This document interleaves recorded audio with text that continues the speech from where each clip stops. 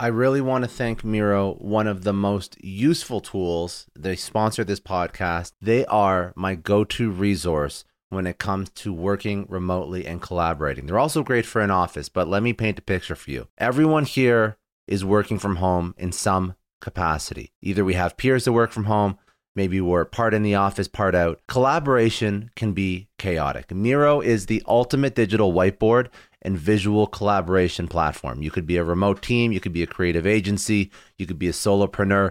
Miro allows you to brainstorm, plan, and execute seamlessly. Picture this. You're in a virtual meeting mapping out a huge project with Miro. You can drag and drop sticky notes, sketch wireframes, organize ideas all in real time. You collaborate with your team no matter where they are. This is a game changer. If you are ready to transform your workflow, you have to try Miro today. To show you how powerful it is, I created my own Miro board that you can check out at miro.com/successpod. It has a ton of resources for entrepreneurs, but it will also show you all the functionality of Miro. So go to Miro.com or go to Miro.com/successpod for a ton of resources. Try Miro today. It's going to radically change how you collaborate with your team. Welcome to Success Story. I'm your host, Scott D. Clary. The Success Story podcast is part of the HubSpot Podcast Network. The HubSpot Podcast Network has incredible podcasts like Entrepreneurs on Fire, hosted by John Lee Dumas. Entrepreneurs on Fire stokes inspiration and shares strategies to fire up your entrepreneurial journey and create the life you've always dreamed of. Listen to Entrepreneurs on Fire or Success Story wherever you listen to your podcasts. Today, my guest is Bill George. He's a former chairman and chief executive officer of Medtronic. He joined Medtronic in 1989 as president and COO. He was chief executive officer from 1991 to 2001 and board chair from 96 to 2002. He is currently a senior fellow at Harvard Business School, where he's taught leadership since 2004. He received his BSIE with high honors from Georgia Tech, his MBA with high distinction from Harvard University, where he was a Baker Scholar, and honorary PhDs from Georgia Tech, Mayo Medical School, University of St. Thomas, Augsburg College, and Bryant University. We spoke about all things leadership. We spoke about one of his favorite topics, True North. What does it mean, and why do leaders need to find it? We spoke about stakeholder capitalism, why that's so important. We spoke about how leaders know when to take a stand on social issues and how they take a stand on social issues. We spoke about authentic leadership. What does it mean? How do we define it so it's not just a buzzword? We spoke about the challenges that emerging leaders are facing, what lessons the new generation and next generation of leaders can learn from the last, and most importantly, some of Bill's most pertinent advice on leadership and effective leadership and leading organizations for emerging leaders.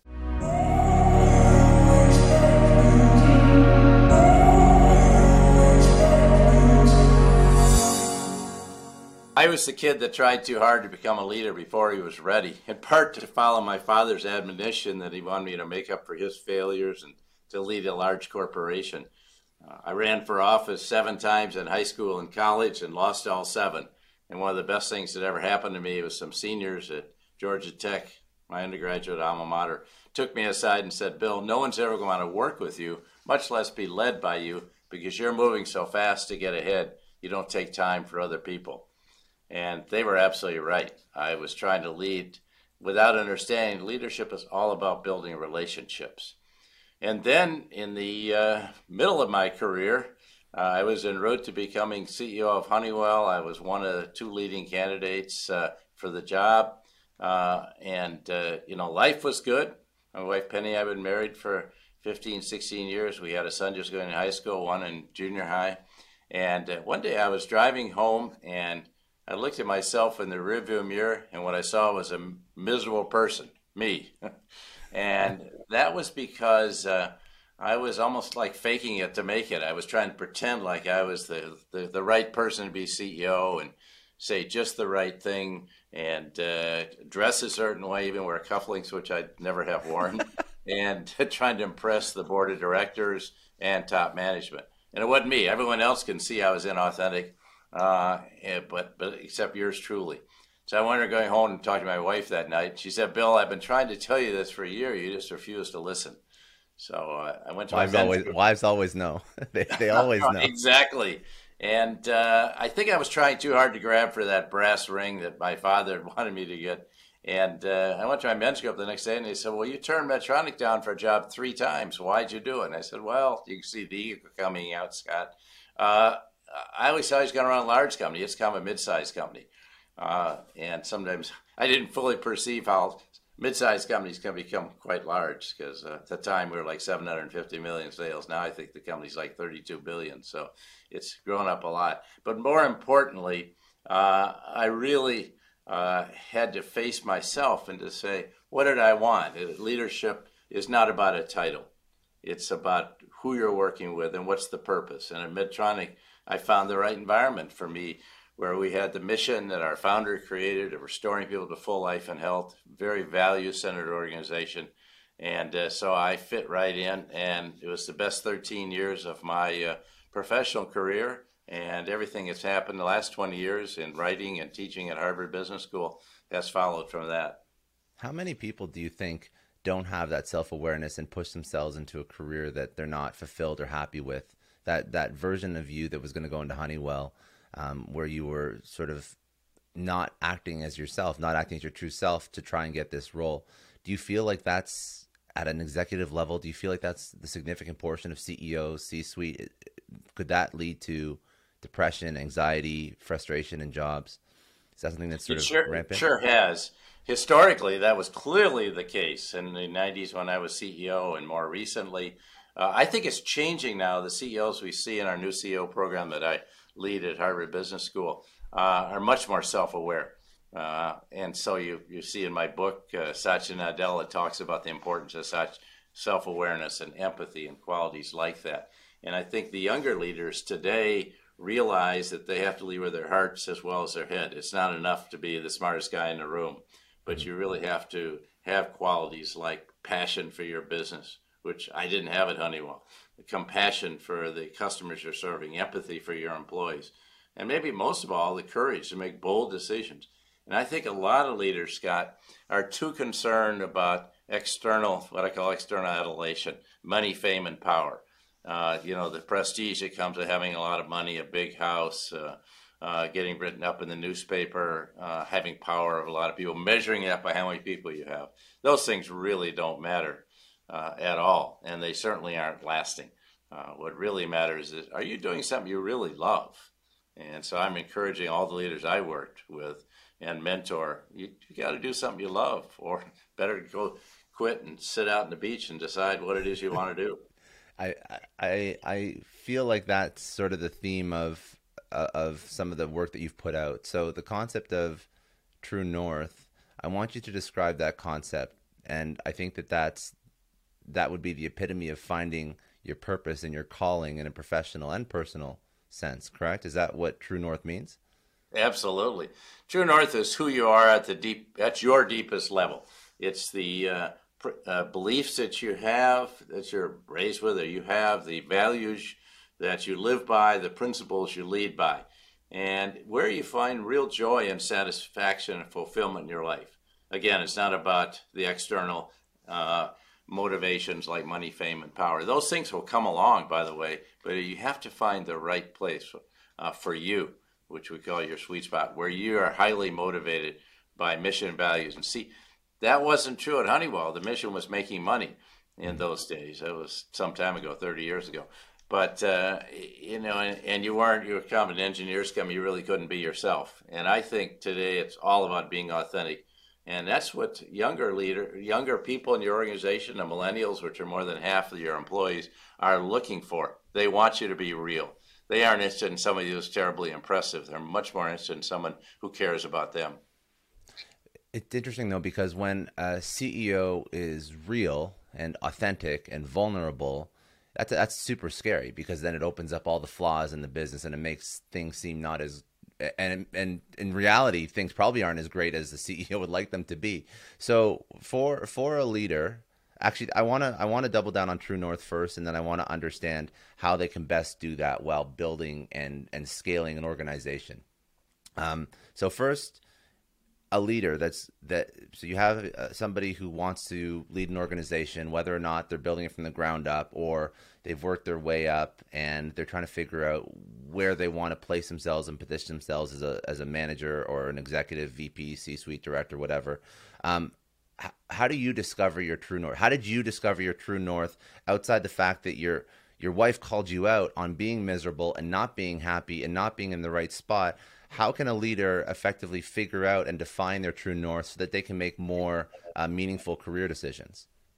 Well, I think you have to spend a lot of time developing your self-awareness. It starts with understanding your life story, who you are, where you come from. Those are your roots. It's like a giant tree is nourished by its roots, your values and the principles that you and beliefs you have. But beyond that, then you got to deal with the difficult times. As you started out asking a question, difficult time. Well, those define you much more than the good times. The good times, you tend to think you're better than you are. And it's when everything gets stripped away that you realize who you are. You look yourself in the mirror. And I strongly advocate two practices for everyone, including all the CEOs we work with, from MBAs to CEOs. And that's one, take 20 minutes a day for some form of introspection. I'm a meditator. I've been meditating for 45 years. It could be some form of mindfulness. It could just be going for a long walk, taking a jog, something you kind of clear the mind, put all the electronics away, and think about, how did I show up today? Was I the kind of leader I wanted to be?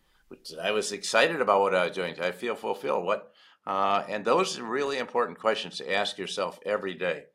That's the first one, practice I recommend people add. The second one is get honest feedback. Have people around you that tell you what you don't want to hear, that'll tell you the truth or how you're coming off. I had a lot of people around me in Medtronic who would walk in my office and say, Bill, you didn't handle that meeting well today. A lot of people are upset. You need people around that tell you the truth. And I think 360 feedback, particularly from your subordinates and your peers, is the most valuable thing you can get. And every class I teach at HBS, so I get feedback. Some of it's kind of painful, but that feedback is how you learn. Otherwise, you can be deluding yourself about how well you're doing. That's the honest feedback. And then then to follow up on that, you figured out who you are as an individual. You have a feedback loop in place. You have time set aside for self-awareness, introspection. So you've now slotted yourself into an organization in a spot where you want to be with a team that you want to work with. But that whole concept of authentic leadership and even like radical candor and transparency for a leader, that's usually probably a very scary thought. So how do you effectively action that in an organization without jeopardizing the organization? Well, I think that's a very good question because it is scary. And I know for a long time I tried to be the guy that had all the answers. And, then you're not really using the people you work with. I think it's extremely important, Scott, for leaders to admit their mistakes. Because if you don't admit your mistake, then the people working for you can't admit theirs. And that's a form of vulnerability. Or to say, I need your help. I don't know how to solve this problem. Will you help me? And people invariably will help you if you're willing to admit that. But if you think you act like you have the answers when everyone knows you don't, you're going to be in trouble. So I think that opening up. Now, you just don't go to a town hall with 10,000 people and totally do that. But you can be very comfortable with people you're closest to, and you need to know who those people are. And that's why it's so important that people you have around you, both in your key leadership roles, but also people who will mentor and guide and support you.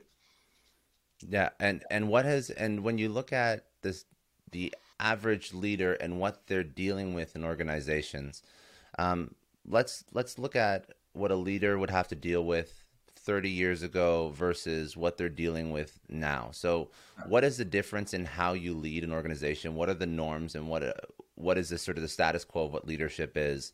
And then also, why are some of the principles that are true north principles timeless?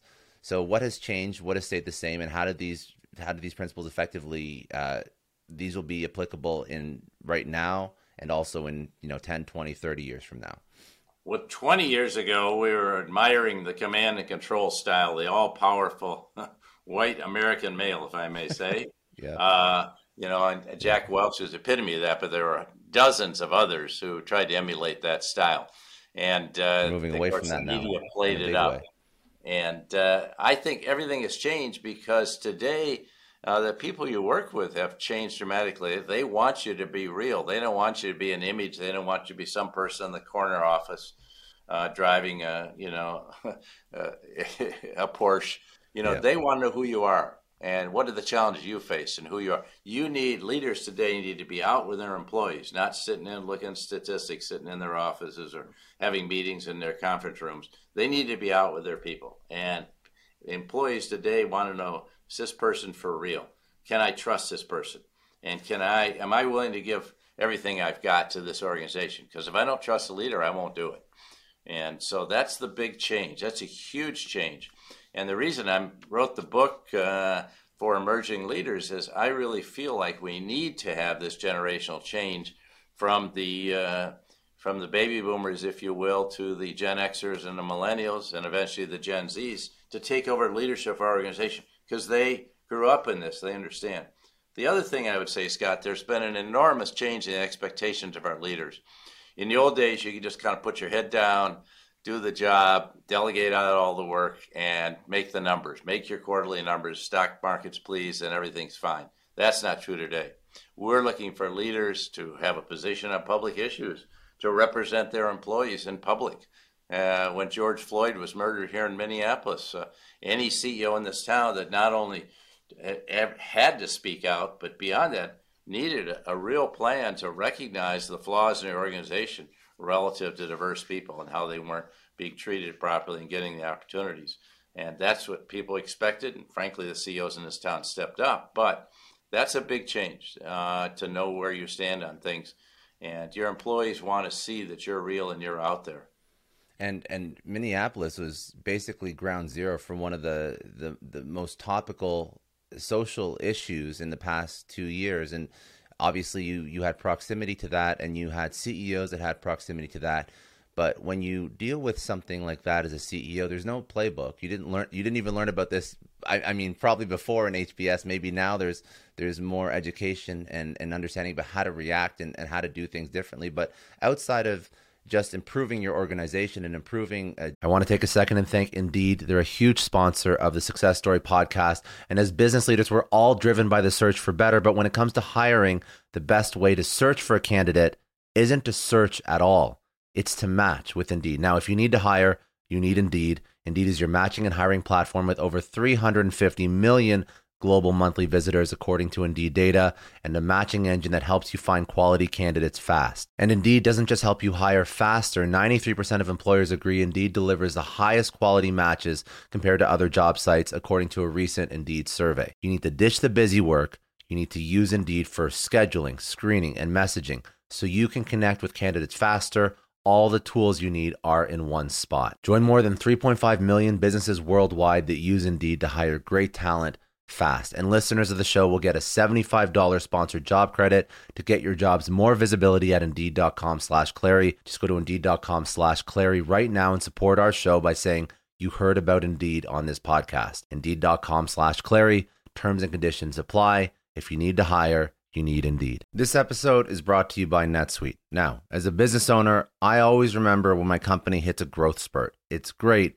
but then you realize that things start to break. Things are taking 3 times as long. Manual processes start to bury your team in paperwork and admin, and you really don't have one reliable source of data or truth to understand how healthy your business is. If this sounds familiar, you have to know 3 numbers. 37,000, that's how many businesses have upgraded to NetSuite, the #1 cloud financial system. 25, NetSuite turns 25 this year. That's 25 years streamlining accounting, inventory, HR, and more for growing companies. And 1, because your business truly is one of a kind, NetSuite gives you customized solutions so you can manage everything about your business in one place, from inventory to invoicing, one powerfully efficient system. I love having all of my data in one spot. NetSuite allows me to do that. It gives me the big picture so I can make smarter decisions. And they turn complex financials into understandable, actionable insights. Right now, you can get NetSuite's popular KPI checklist for free to help improve your business. It's designed to help you boost performance across key areas of your business.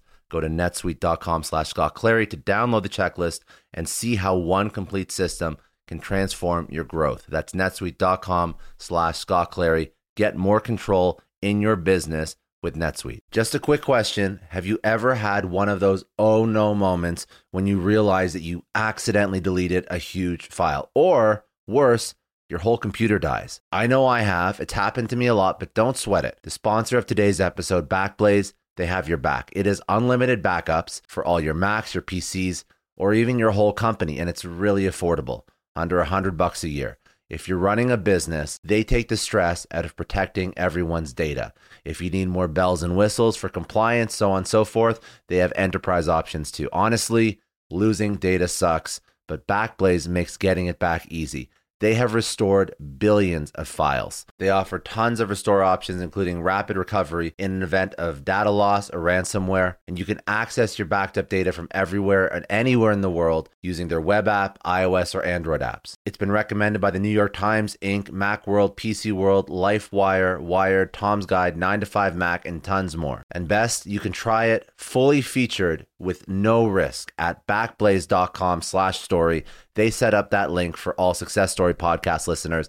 That is a no-risk, free trial at backblaze.com/story. Seriously, back up your stuff. I don't know about you, but the idea of being harassed, scammed, or even worse, all because somebody found my personal information online, that's terrifying. Our political opinions, our addresses, even stuff about our families, it's out there for anyone to grab. And did you know that data brokers are allowed to sell information on over 98% of Americans? It's scary stuff. That's why I've partnered with Delete Me. I personally use Delete Me. They're a big friend of the podcast because I put myself out there online. So safety is a huge concern. It's really scary how easy it is to find someone's details and information, but Delete Me creates a layer of protection that we all need. You tell Delete Me what you want gone, and they make it disappear from those sketchy data broker sites. And Delete Me doesn't stop. They constantly monitor the web to keep your information off those lists. It's like having a privacy watchdog that never sleeps. You need to take control of your data and keep your private life private by signing up for Delete Me. They're giving a special discount for all Success Story podcast listeners. Get 20% off your Delete Me plan when you go to joindeleteme.com/success and use promo code success at checkout. The only way to get 20% off is to go to joindeleteme.com/success and enter code success at checkout. joindeleteme.com/success. Hey everyone, I just want to take a second and thank the sponsor of today's episode, Heaven Hill Bottled and Bond Bourbon.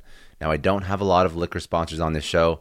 Heaven Hill Bottled and Bond is actually one of my favorites. I've drank it for a few years now, and this is why we actually decided to work together.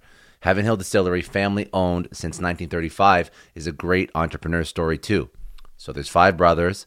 They filled their first whiskey barrels back in 1935, and their legacy still lives on today. Heaven Hill Bottled and Bond is aged over 7 years. That's 3 more than required by the Bottled and Bond Act of 1897. This means the best quality, the best purity, and the best consistency. This is not just average bourbon. It's the winner of the double gold medals at multiple 2023 World Spirits competitions, and they've won the very prestigious Triple Still Award. It's a very big deal in the liquor and bourbon world.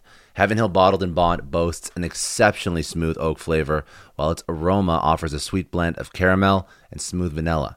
If you love bourbon, you need to try Heaven Hill Bottled and Bond. Available nationally, look for a bottle at your local store. Heaven Hill reminds you to think wisely, drink wisely. DE&I within an organization, how does a leader react? How does a leader take a stand? When should a leader take a stand? Well, I think anything that relates to your mission and values. I think every corporation has to be clear about its mission or its purpose, same thing, and what its values. And if it violates that, and say you value diverse people, and if it violates that, you better step into it. The real backstory in Bob Chapek at Disney is, unlike Bob Iger, he didn't represent his employees, and then he shifted position in midterm and got himself in a political maelstrom with the governor of Florida. But what the problem was, he didn't step out and take a stand on things.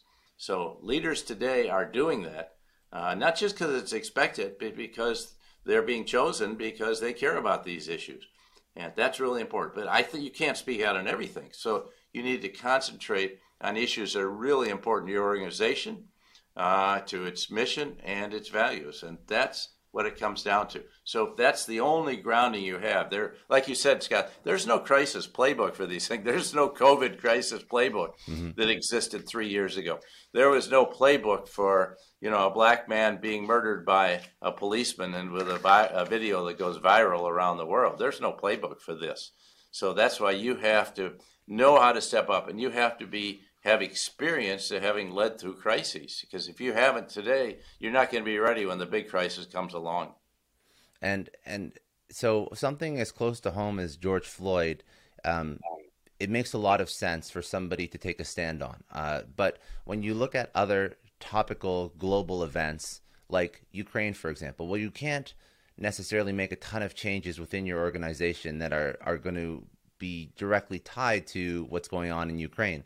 So should, for example, something like that, should a CEO take a social stance on that, even if they don't have international, international reach? Is that something that's, I guess, would hit that threshold for a CEO speaks out, or does that start to seem like a distraction to the core business?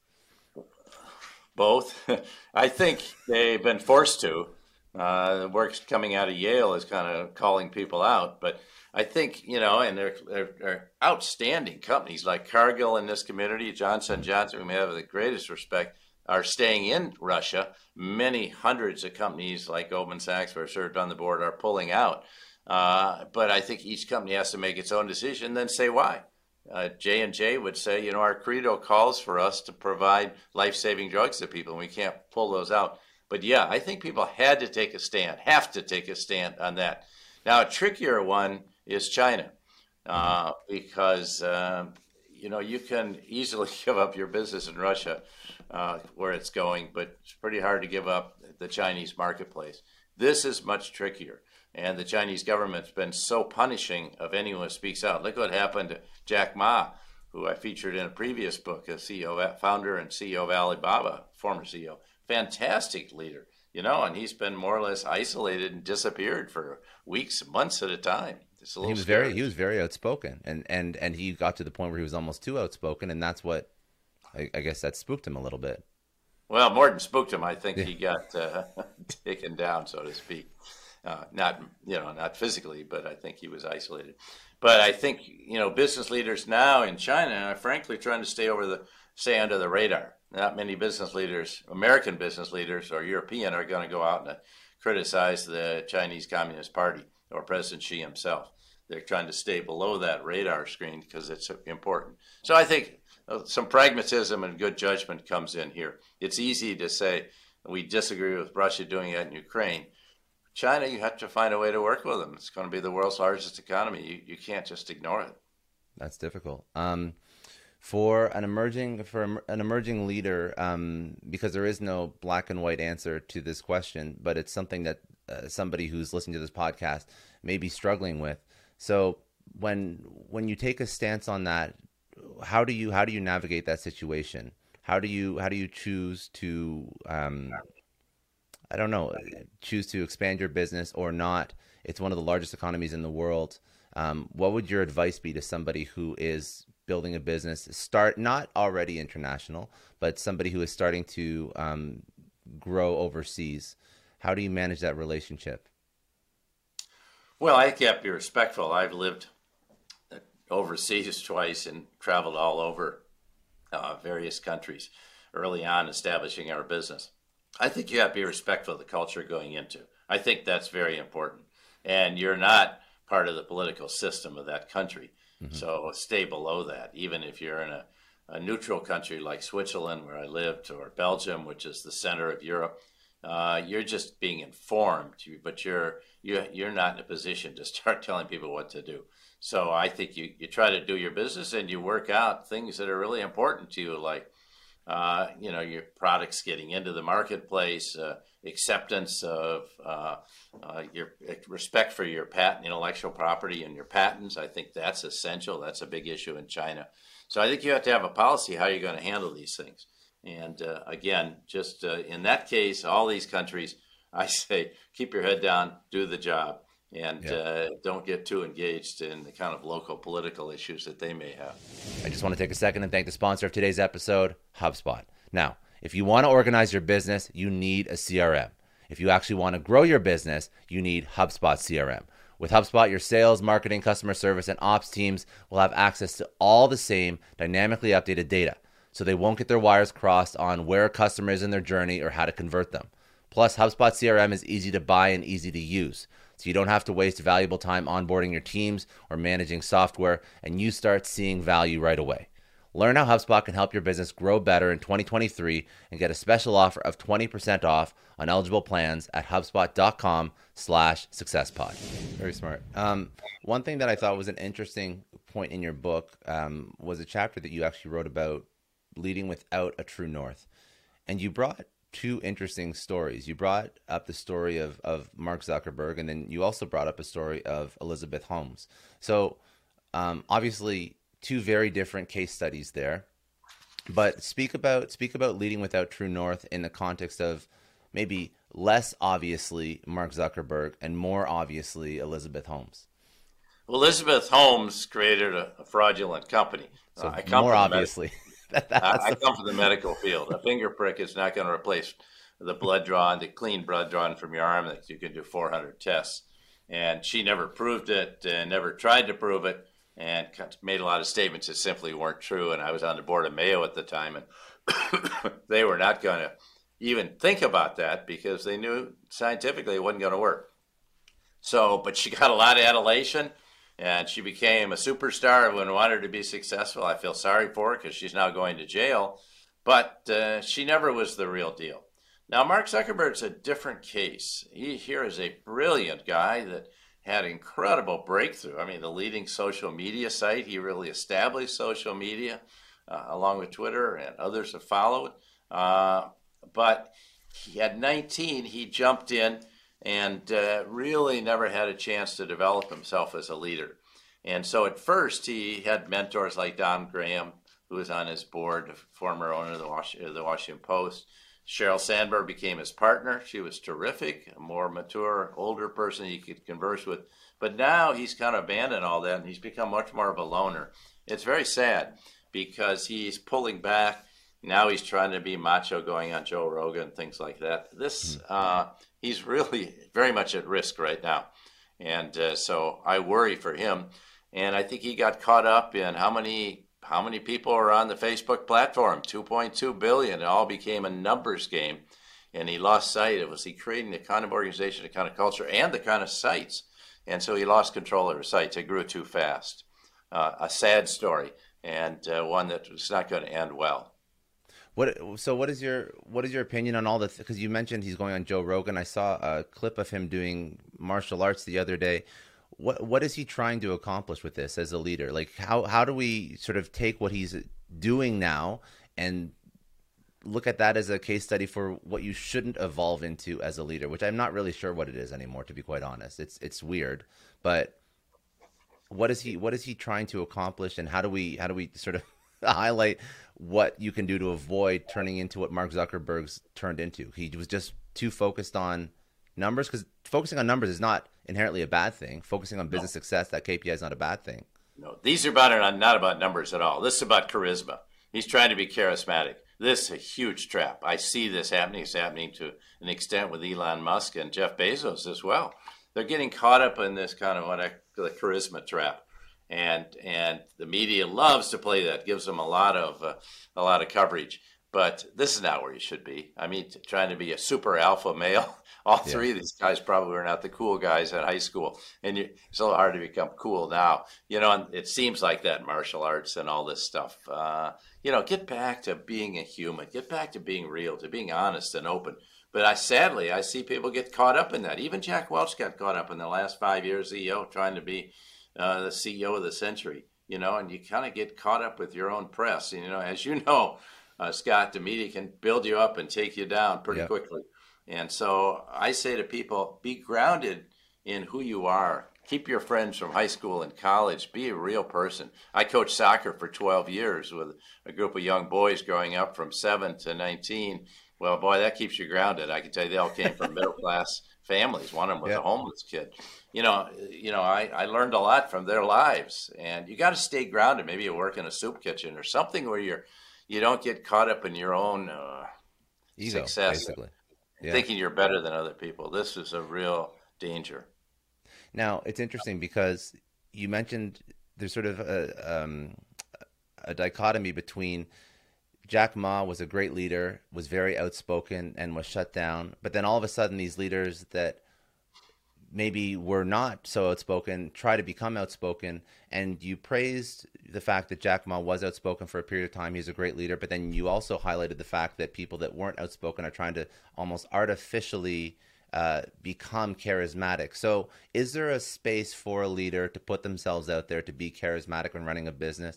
Who's built, I guess, the personal brand correctly? Who's done it so that they are still authentic, but they do put themselves out there. They do build a community, a tribe, a following, but it's not cringe. It's not obtuse. It doesn't seem forced.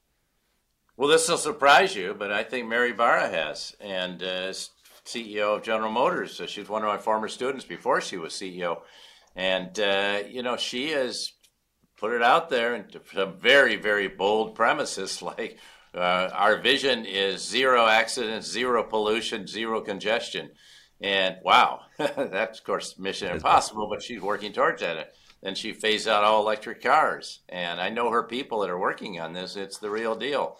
And here's a woman that started on the production line at General Motors, she's had 40 years there working with people. And so she knows how to handle, she understands the lives of frontline people. She's an example of someone. Another one who's done it exceptionally well is Chip Berg of Levi Strauss. Now, Levi Strauss has always had a position of speaking out. So Chip does. And it's not about charisma. It's not about his ego. He has none of that involved. But he's taken a clear stand on what he calls gun safety. Not gun control, gun safety. Because frankly, my customers, a lot of them are young girls and boys that are scared. They're in schools, and I have to take a stand. I want to take a stand. And he recently took a stand on abortion. He said, this is a business issue. This is not just a social issue. It's a business issue. We have to take care of our employees and provide for their needs, for their health care needs. So here's a guy. Another one close to that is Mark Benioff, who was taking on the homeless issue in San Francisco. He even proposed a tax for the tech companies to pay for helping the homeless in San Francisco. He got a lot of criticism for that, but hey, to his credit, he's out there. And so I admire people like that.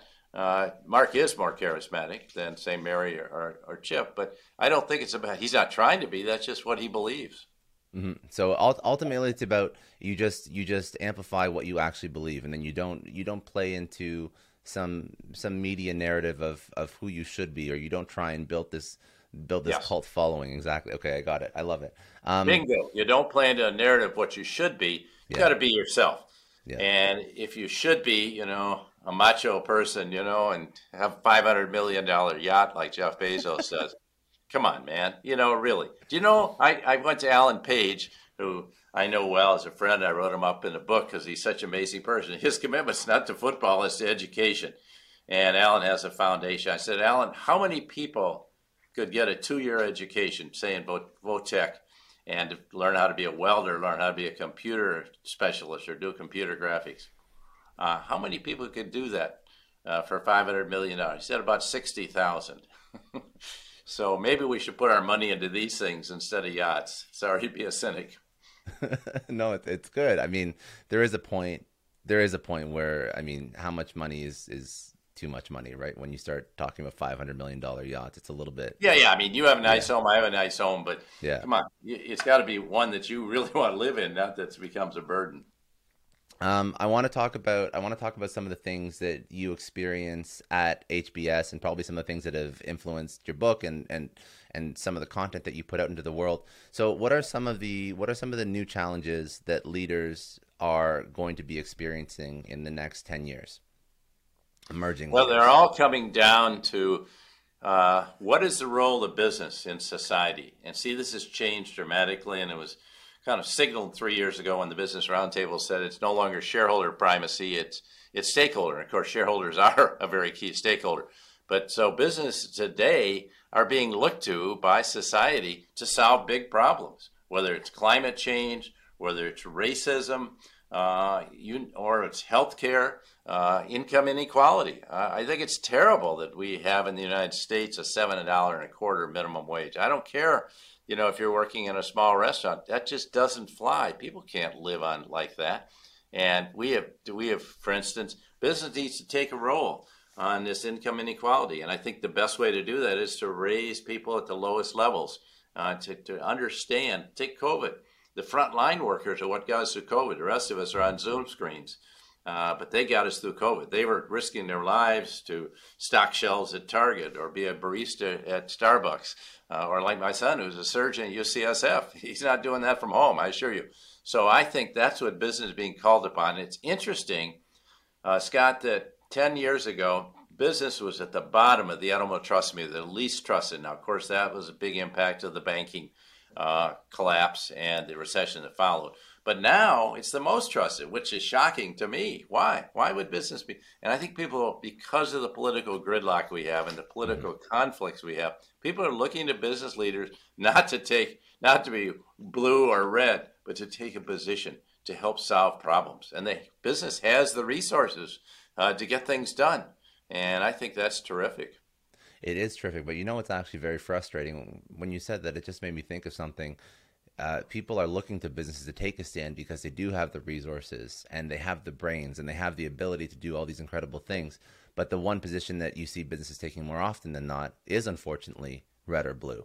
It's not something that's going to fix the world. It's businesses that seem to just double down on again, a trending political narrative, which doesn't really serve anybody. No, and some of them are getting into purpose washing, as it's called. But the business leaders, the CEOs I know, don't want to do that. They're saying, Bill, I want to engage in taking on some of these difficult problems, but I don't want to get involved in politics. And I said, well, it's pretty hard not to get drawn into it. But they're not. I find most of them pretty center, maybe a little bit right of center because they're business people, but they don't want to get involved in extreme causes. I can tell you. They're interested in running their business, but using it to make a difference. So we hear this word woke. I don't think any business leader that I've ever met could tell you what that word means. If they want to work on climate change, is that being woke? Or is it trying to solve a problem? It's just they trying want to solve to hire a problem. more diverse employees. They want more women and senior executives. That's not being woke. This is just having a better leadership team. And what businesses are doing really good jobs at anything? Pick a topic. Who's leading the way in terms of actually making change at a global scale or even at an organizational scale? Well, I was talking to the CEO of ArcelorMittal, who, we were talking about climate change because a lot of people are talking about purchasing credits. And obviously the steel business, the world's leading steel producer, throws off a lot of CO2. He's investing $10 billion. That's public information. $10 billion in reducing the impact. It's not going to go to zero, but he's working very hard to get there. Paul Pullman of Unilever has worked extremely hard on the whole climate change problem. I think good for him because we're seeing people out there taking clear positions of why it's so important to have sustainable products. And it benefited Unilever tremendously under his watch. And I mentioned a couple of the others that I think are doing a really good job, like Chip Berg and Mark Benioff. I think it's terrific. Indra Nooyi took a real stand on nutrition and very challenging running PepsiCo. But hey, she did it, and she stuck with it for 12 and a half years as CEO, and it had a significant impact, just lowering the amount of sugar and sodium in their products and developing other products that were very healthy. So good for her. And what do you think a new generation of leaders can learn from the last generation of leaders? Well, they can learn what not to do in many cases, and that's more important than you think. Learning what not to do. But I think I featured in my book a number of role models among the baby boomers. I've been mentioning some of them, but people like Satya Nadella. Boy, I'll tell you, there's a person that has incredible wisdom about self-awareness. Now, he is a baby boomer, but anyone can learn from what he's doing. He's incredible, what he has done in turning around Microsoft from the disaster it was under Steve Ballmer. Wow, look what he's done in 8 years. So that's an example a person you can learn from. It's all about self-awareness. It's about having empathy. And as he said, we got to go from know-it-alls to learn-it-alls. I love And that. so anyone thinks, oh, we're the smartest people, needs to rethink it. You want to create an organization. I was with one of the largest insurance companies in the world the other day, and they want to create a learning organization. That's what you have to do. We have to constantly be learning about our customers, learning about our clients, learning about our business, learning about how we fit in the role of society if we're going to reach broader markets. And so I think that's what's really key. So you can learn a lot from a number of people. Hubert Joly just did a fantastic job turning around Best Buy, getting the employees inspired. He calls it human magic. It's kind of a euphemistic term, but that's what he did. He got them really excited, frontline people, and he went out and worked with the frontline people. So I think CEOs need to rethink their role completely in their companies, get out of the meetings and get out of their own offices and get out with the people, get out with the customers. I spent well over half my time with employees and customers on the front lines. Just go to the lunchroom and sit down with a production worker and say, hey, how's the quality today? They'll tell you, Mr. George, we have problems with our equipment. You'll learn pretty damn quick. You'll learn very quick. Yeah. What would be your biggest or your best piece of advice for emerging leaders coming out of school now? Well, number one is first, just figure out who you are. That's your true north. But then find a place to go to work where your purpose, and figure out your purpose. It may take you some time, as it did me. Figure out why are you spending all this time leading? I'll tell you, it's not easy. A lot of pressures. You're going to get criticism, but you figure out your purpose, and then find an organization which is aligned with it. See, it took me a long time, through 10 years at Litton and 10 years at Honeywell, before I finally found the place where I was really aligned with the purpose, because I was deluded by running a big organization and getting caught up in that. So I think that's the most important thing. If you can find that alignment between what you want to do with your life and the purpose of the organization. I think the absolute worst thing I've heard, Scott, in recent years is this thing they're talking about this last few months, quiet quitting. This is the worst thing you can do. Just give the absolute minimum to your job. Why would you do that? Life is short. We should enjoy life. If it's not fun, then quit and go somewhere where you'll find joy and fulfillment. That's the most important. And lead with your heart. I think I've been telling students at Harvard Business School that since 2004. And they were laughing at first, but it's very serious. You have to lead with your heart, not just with your head. If you can remember nothing else, it's not about the smartest person in the room. It's about leading with your heart, with passion, compassion, empathy, and courage. And if you can remember that, you can become a great leader. I love it. Okay, I want to get some socials and some links from you, and then I have one last question I ask every guest. So before we close this out, where should people connect with you? So all the socials, website, where can people get the book? Anything, and also any closing thoughts that you wanna drop before we close out. Well, I have BillGeorge.org is my website. I got lots and lots of materials there, articles I've written, shows like this one accumulated there. I'm very active on LinkedIn, try to respond to the comments I get on Twitter, to a lesser extent on Facebook. So those 3 sites as well. It's not hard to find me. But I would encourage people. I'd love to get into a dialogue with everyone listening to this show. Now, so that's how you connect. So perfect. Final thought to everyone is be who you are and lead with your heart as well as your head to become a great leader and really use your life to make a difference in the world. And if you can do that, you'll have a very fulfilling life. I love that. Last question that I ask everyone. You've had an incredible career. What does success mean to you? Making a difference in the lives of other people. I've decided the only through line to my purpose, going all the way back to college years when I was mentoring a lot of people and coaching a lot of people about their leadership, right to the very present, which is what I do today, whether they're students I'm teaching in the classroom or whether people I know in other walks of life. And my whole goal is to enable people to reach their full potential. When they do that, I get excited. When I see a Mary Barra doing so well, that excites me. It's not about what I do. It's about what others are doing.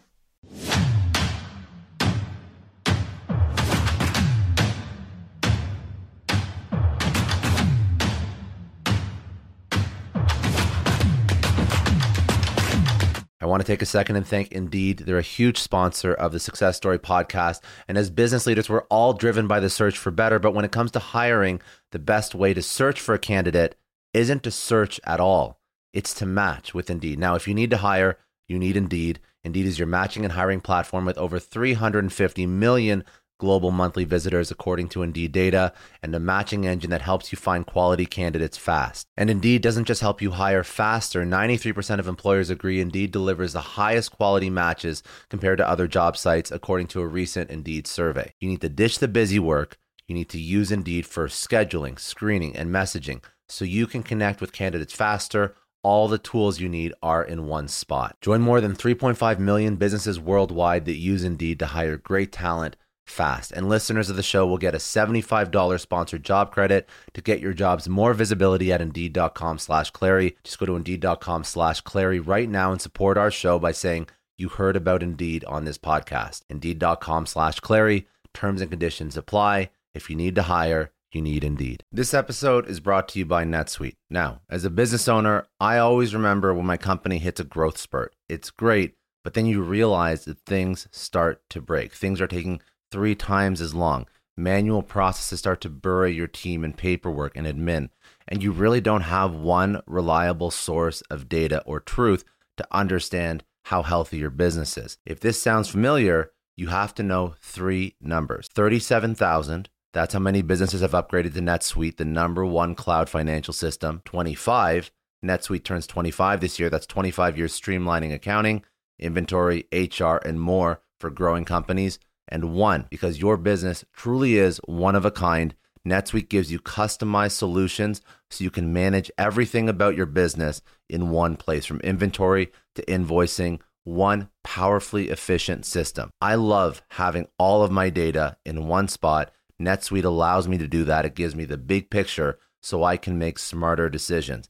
And they turn complex financials into understandable, actionable insights. Right now, you can get NetSuite's popular KPI checklist for free to help improve your business. It's designed to help you boost performance across key areas of your business. Go to netsuite.com/ScottClary to download the checklist and see how one complete system can transform your growth. That's netsuite.com/ScottClary. Get more control in your business with NetSuite. Just a quick question. Have you ever had one of those oh no moments when you realize that you accidentally deleted a huge file? Or worse, your whole computer dies. I know I have. It's happened to me a lot, but don't sweat it. The sponsor of today's episode, Backblaze, they have your back. It is unlimited backups for all your Macs, your PCs, or even your whole company, and it's really affordable, under $100 a year. If you're running a business, they take the stress out of protecting everyone's data. If you need more bells and whistles for compliance, so on and so forth, they have enterprise options too. Honestly, losing data sucks, but Backblaze makes getting it back easy. They have restored billions of files. They offer tons of restore options, including rapid recovery in an event of data loss or ransomware. And you can access your backed up data from everywhere and anywhere in the world using their web app, iOS, or Android apps. It's been recommended by the New York Times, Inc., Macworld, PC World, LifeWire, Wired, Tom's Guide, 9 to 5 Mac, and tons more. And best, you can try it fully featured with no risk at backblaze.com/story. They set up that link for all Success Story podcast listeners. That is a no risk free trial at backblaze.com/story. Seriously, back up your stuff. I don't know about you, but the idea of being harassed, scammed, or even worse, all because somebody found my personal information online, that's terrifying. Our political opinions, our addresses, even stuff about our families, it's out there for anyone to grab. And did you know that data brokers are allowed to sell information on over 98% of Americans? It's scary stuff. That's why I've partnered with Delete Me. I personally use Delete Me. They're a big friend of the podcast because I put myself out there online. So safety is a huge concern. It's really scary how easy it is to find someone's details and information, but Delete Me creates a layer of protection that we all need. You tell Delete Me what you want gone, and they make it disappear from those sketchy data broker sites. And Delete Me doesn't stop. They constantly monitor the web to keep your information off those lists. It's like having a privacy watchdog that never sleeps. You need to take control of your data and keep your private life private by signing up for Delete Me. They're giving a special discount for all Success Story podcast listeners. Get 20% off your Delete Me plan when you go to joindeleteme.com/Clary. joindelete.com/success and use promo code success at checkout. The only way to get 20% off is to go to joindeleteme.com/success and enter code success at checkout. joindeleteme.com/success. Hey everyone, I just want to take a second and thank the sponsor of today's episode, Heaven Hill Bottled and Bond Bourbon. Now, I don't have a lot of liquor sponsors on this show. Heaven Hill Bottled and Bond is actually one of my favorites. I've drank it for a few years now, and this is why we actually decided to work together. Heaven Hill Distillery, family owned since 1935, is a great entrepreneur story too. So there's 5 brothers. They filled their first whiskey barrels back in 1935, and their legacy still lives on today. Heaven Hill Bottled and Bond is aged over 7 years. That's 3 more than required by the Bottled and Bond Act of 1897. This means the best quality, the best purity, and the best consistency. This is not just average bourbon. It's the winner of the double gold medals at multiple 2023 World Spirits competitions, and they've won the very prestigious Triple Still Award. It's a very big deal in the liquor and bourbon world. Heaven Hill Bottled and Bond boasts an exceptionally smooth oak flavor, while its aroma offers a sweet blend of caramel and smooth vanilla. If you love bourbon, you need to try Heaven Hill Bottled and Bond. Available nationally, look for a bottle at your local store. Heaven Hill reminds you to think wisely, drink wisely.